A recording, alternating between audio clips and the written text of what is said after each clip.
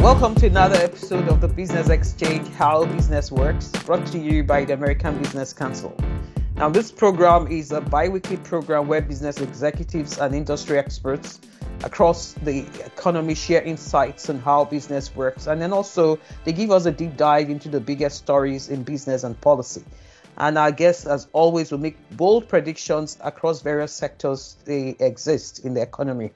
Now, today we're going to be discussing a very interesting conversation, very close to my heart because it's an area that I've dwelt and I still dwell, and that's building relationships in business. Our guests will give an overview of how U.S. corporations build relationships in private and public sectors without flouting or impinging on their core values, and also even using that to drive revenue growth indirectly and sometimes directly. So this is the area of what we call government relations. And I know once upon a time someone asked me, because when I played at some past life, I played government relations and was into sales and was into key account management. And I said, look, see the job of a government relations person as, if you look at an egg, that the government relations part of the job is the shell of the egg. And there's no way the egg, which really stands as the business, can survive without the egg shell. So, and the person laughed, but indeed that is the truth.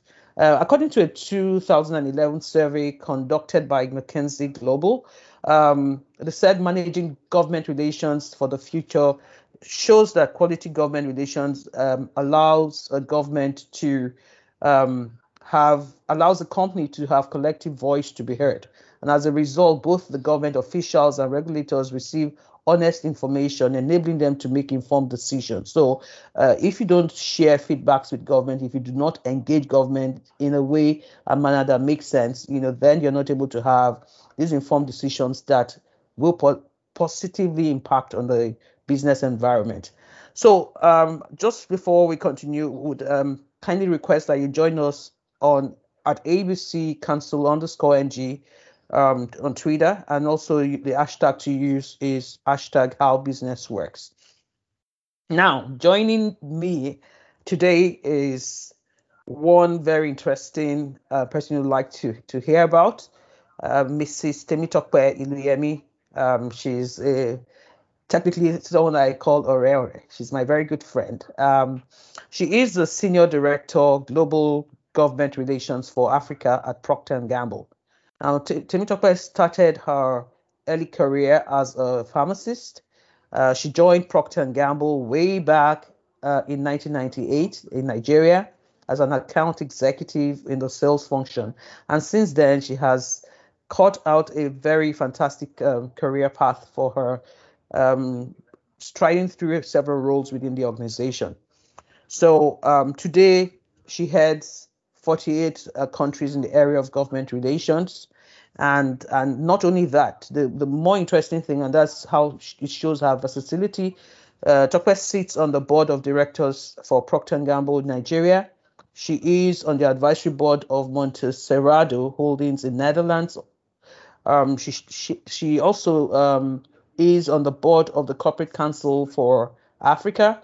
She chairs the task force on trade facilitation at the U.S. Chamber of Commerce, and and it's endless. Her roles outside of the organization in terms of leadership are incredible.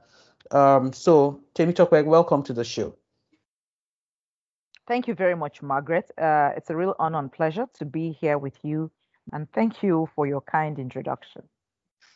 Yeah, thank you. I know we like being quiet about what we do, right? But at the end of the day, we actually set the tone, and I'm really happy that you're here.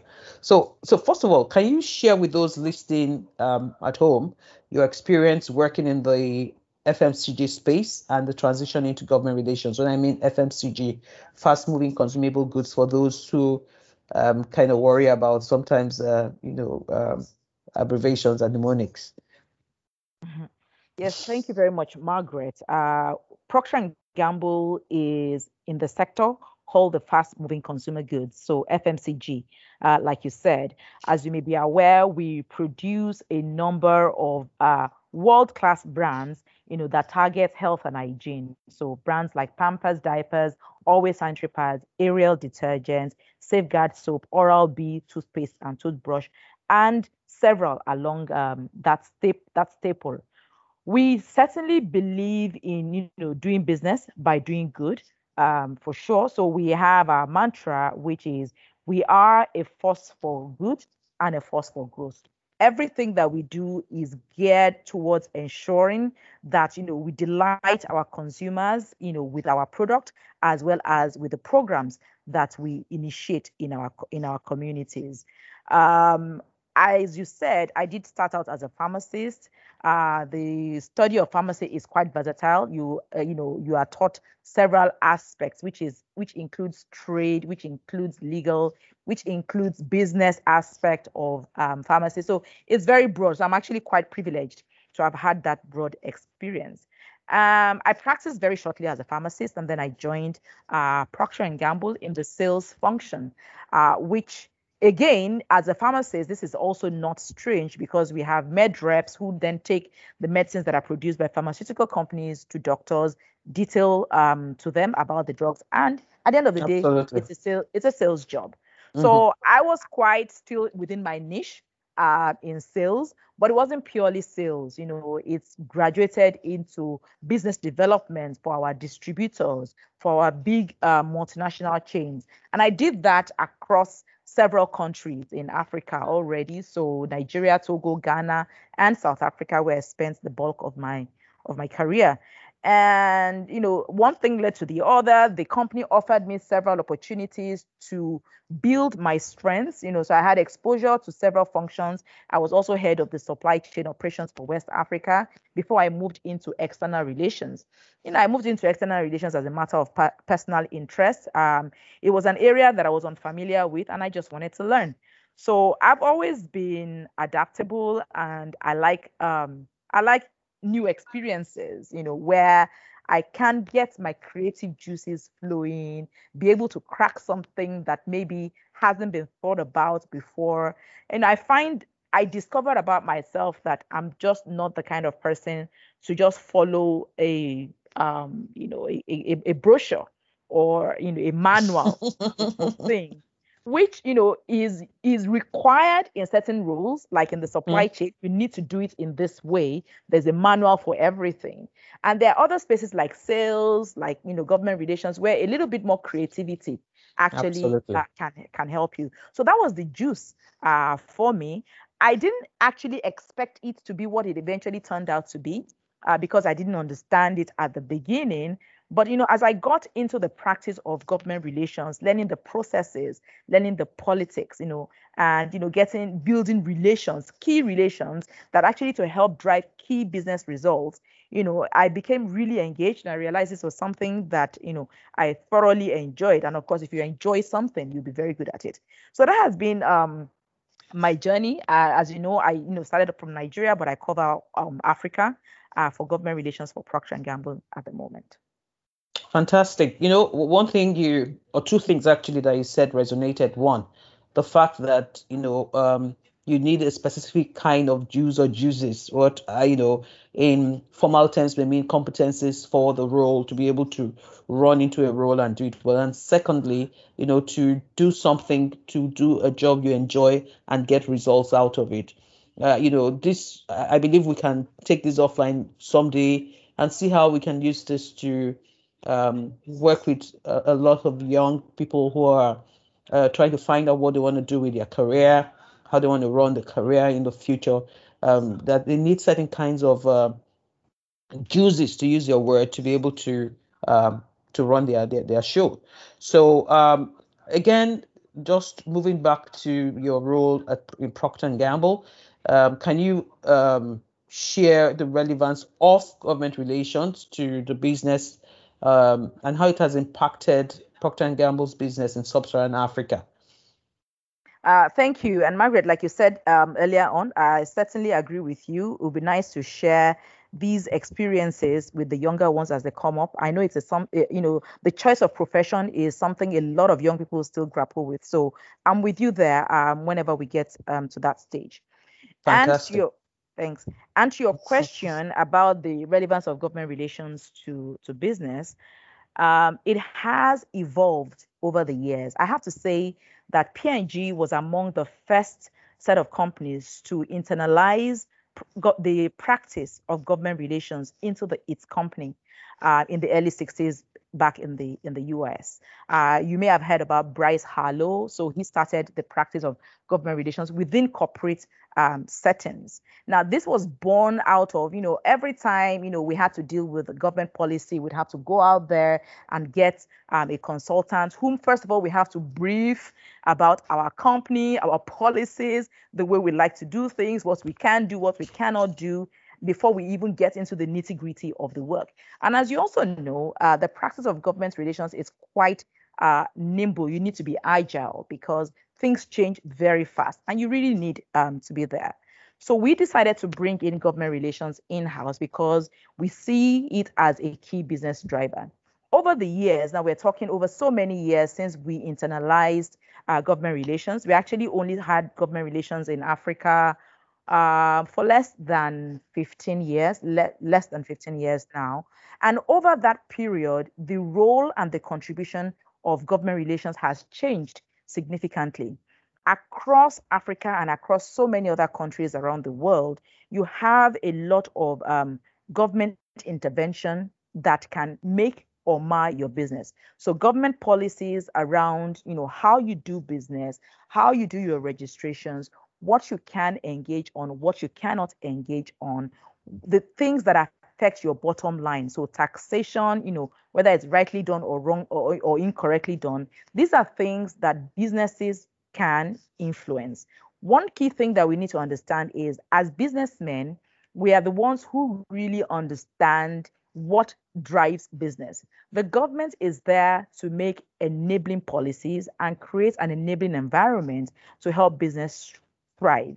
So if business people are not actively engaged with government, then we leave government or whoever is there to make policies the best way they see fit without having been in that business themselves. So really, I encourage all business people to ensure that they create this function if they don't have it already, because whether you like it or not, the government agencies are sitting there and making laws that impact your bottom line, that impacts your employees, that impacts the type of business and how you do your business. So this is what we do. We don't just sit on the sidelines, and we're not here to complain at all. We see ourselves as a part of the solution.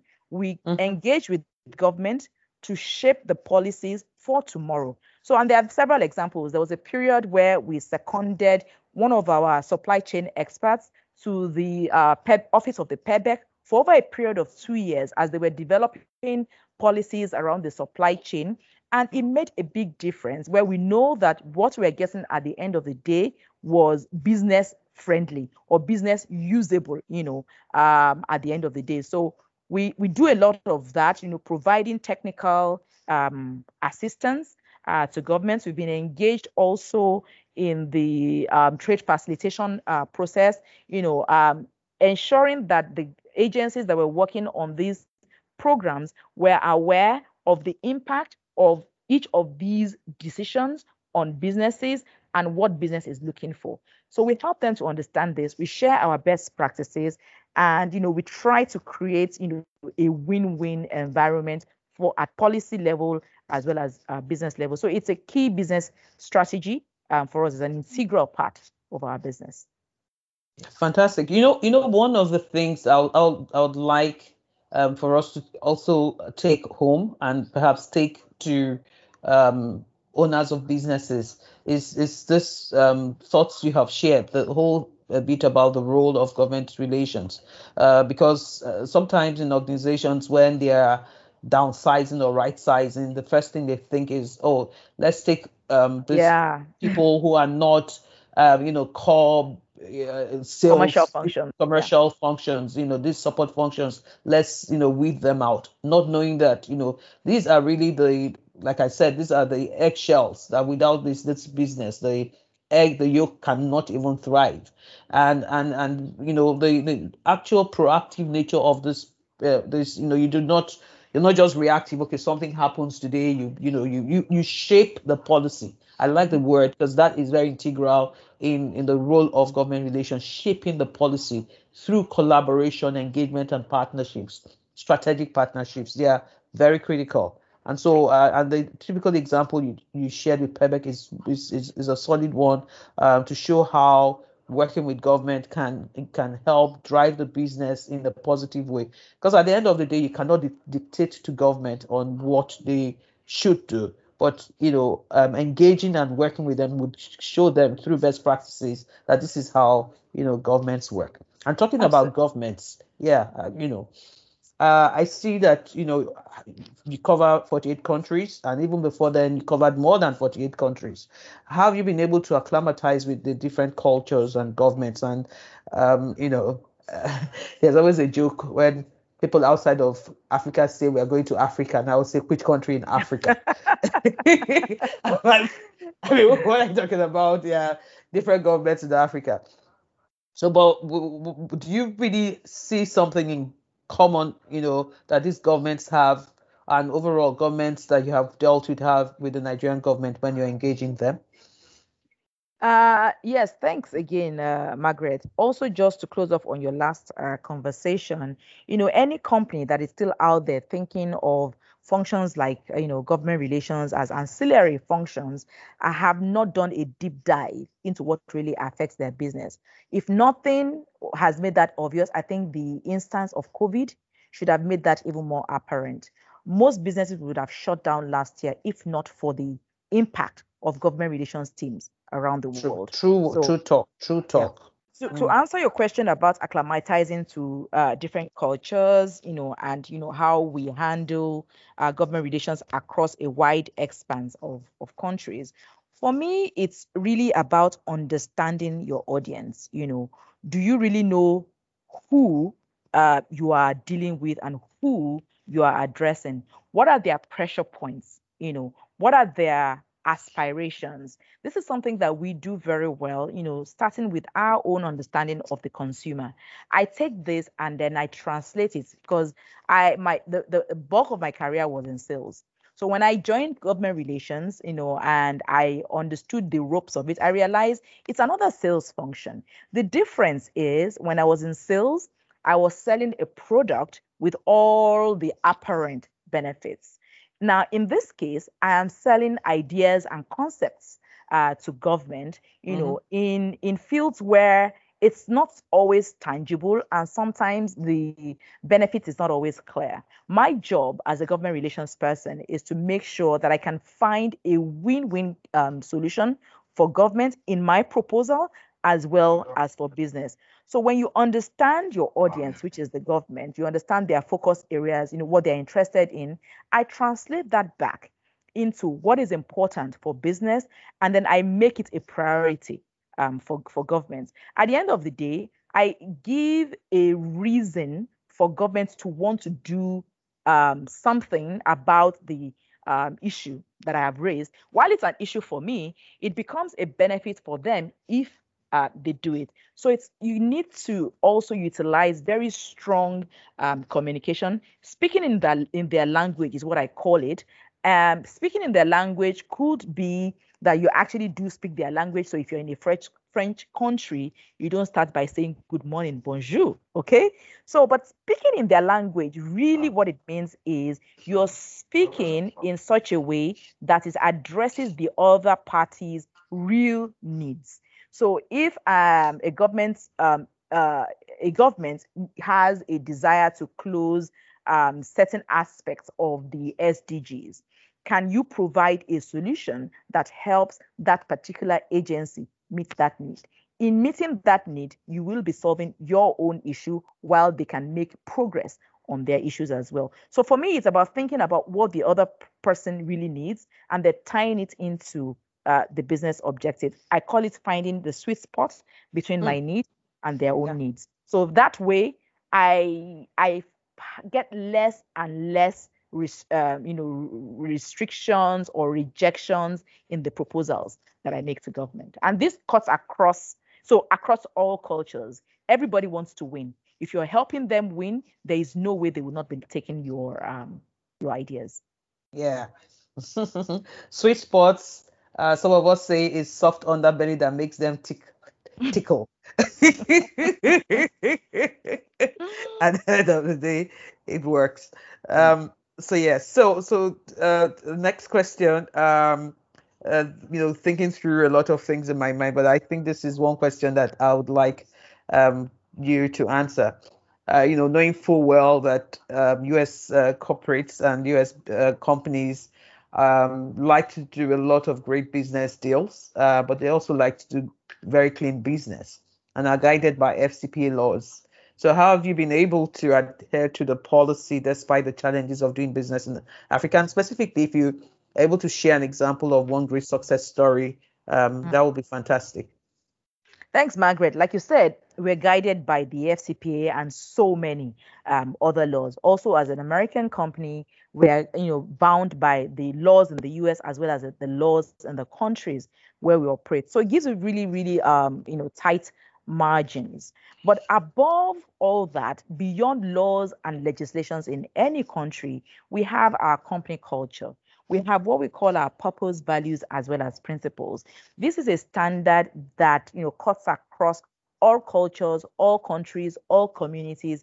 Anywhere there is a P&G, we are guided by these principles and our values as well as our purpose. So this alone makes is what actually guides our decisions and takes precedence in everything you do. So if you find if there is an SOP, a standard operating procedure for operating a business by P&G anywhere, you will find the same thing irrespective of the country you go, whether it's a least developed country or a most developed country. So that's one of the ways that we've been able to operate. Now, over time, people have, we have built a strong reputation as a result of that.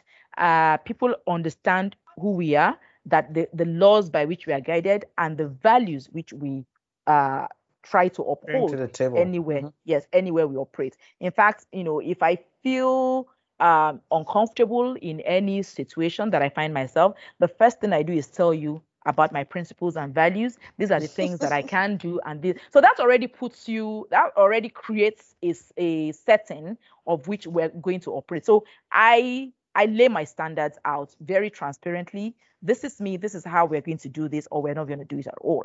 So over time, we are recognized for that. As a matter of fact, we won several awards as being the most compliant, either as a taxpayer or as a customs operator. So we've won several awards because we will not cut any corners. It's challenging, it's costly, it can cause delays, but one thing I can assure you is that by being collaborative and by helping the other party also improve their processes, we can get things done. So I also realize that several governments in several countries, so if you are looking at similarities between the African governments, is they want to learn. They want to learn the best practices. So if you are offering knowledge, if you are offering competency, they will be collaborative with you. So there's nothing else really for us. There's nothing else to it. And in terms of an example, one story that I'd like to share is we were behind. We produce sanitary pads, which women use, as part of menstrual hygiene. We produce this in many countries. But because we produce this, we run very detailed studies around the habits and practices of girls as well as of women. So we have a very deep understanding of what a woman's needs are. As from the time she started her periods, which we call menarche, till the time she stops, we understand all these different stages. We understand the changes she goes through in her mind and her body. We understand her aspirations, and we understand her challenges. So with this knowledge, we build this knowledge one into our product design, but more importantly, we also then devise programs that will help us, help women and girls in several places overcome several of these challenges. With this knowledge, we have partnered with several international organizations like, UN Women, like the UNICEF, like UNESCO, to help empower women and improve access to education. Studies have shown that, several girls do not go to school. They drop out of school when they start their periods because they don't have access to quality menstrual hygiene products.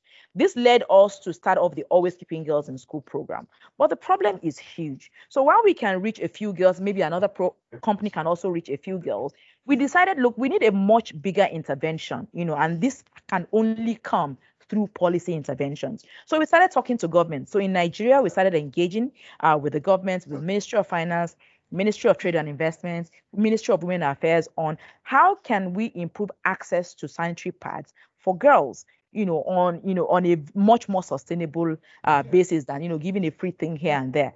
So we worked with them, provided a lot of data, provided support, embarked on our own programs as well, expanded our Always Keeping Girls in School program. And a lot of these interactions with the support of several women groups has led to the removal of VAT, 7.5% cost on sanitary products across Nigeria. It's an intervention that we're very proud of, because it's not something that we're doing for us, but it's something that we've done for the entire country, all the women and girls across Nigeria. Anybody, any manufacturer can utilize that particular policy. And it was a process that took time, that required us to present a lot of data. So without cutting any corners, we went through all the different processes. We put our own skin in the game by expanding our Always Keeping Girls in School program, just to show the size of the problem. And I'm really, really glad that Nigeria has joined the League of Progressive Nations when it comes to menstrual hygiene management. This is just good to note, and I'm happy that you're able to share a tangible example of how this helps. The role of building relationship can actually help drive business growth, and also drive something that is critical and relevant to the different stakeholders in the country as well. Sadly, we have come to the end of the show. You can, the more we talked about it, the more I heard a lot of things that I believe are really, really of great value that we can actually amplify outside of this, and we'll talk about that. So it was great having you on the show, Temitope. Very, very great having you on the show. So. Thank you very much, Margaret. And I think it's quite inspiring that, you leading this podcast, and we're able to share ideas and also learn from other people's experiences. So you can't do business in Nigeria without without too many issues. It's not without challenges, but you can do business at high standards also in Nigeria. Mm-hmm. Yeah, I always say that doing business in Nigeria is getting a diamond, in the midst of thorns. You may bleed, but you get it if you have a clear plan and you're strategic about it. And now be able to build strategic business relationships that can help drive that as well. So that once more, thank you. So to our guests at home and to our listening audience at home, really. We've come to the end of this show. We've come to the end of this episode. Would like you to listen up for the next episode, same time on Tuesday, May 25th. Thank you for listening.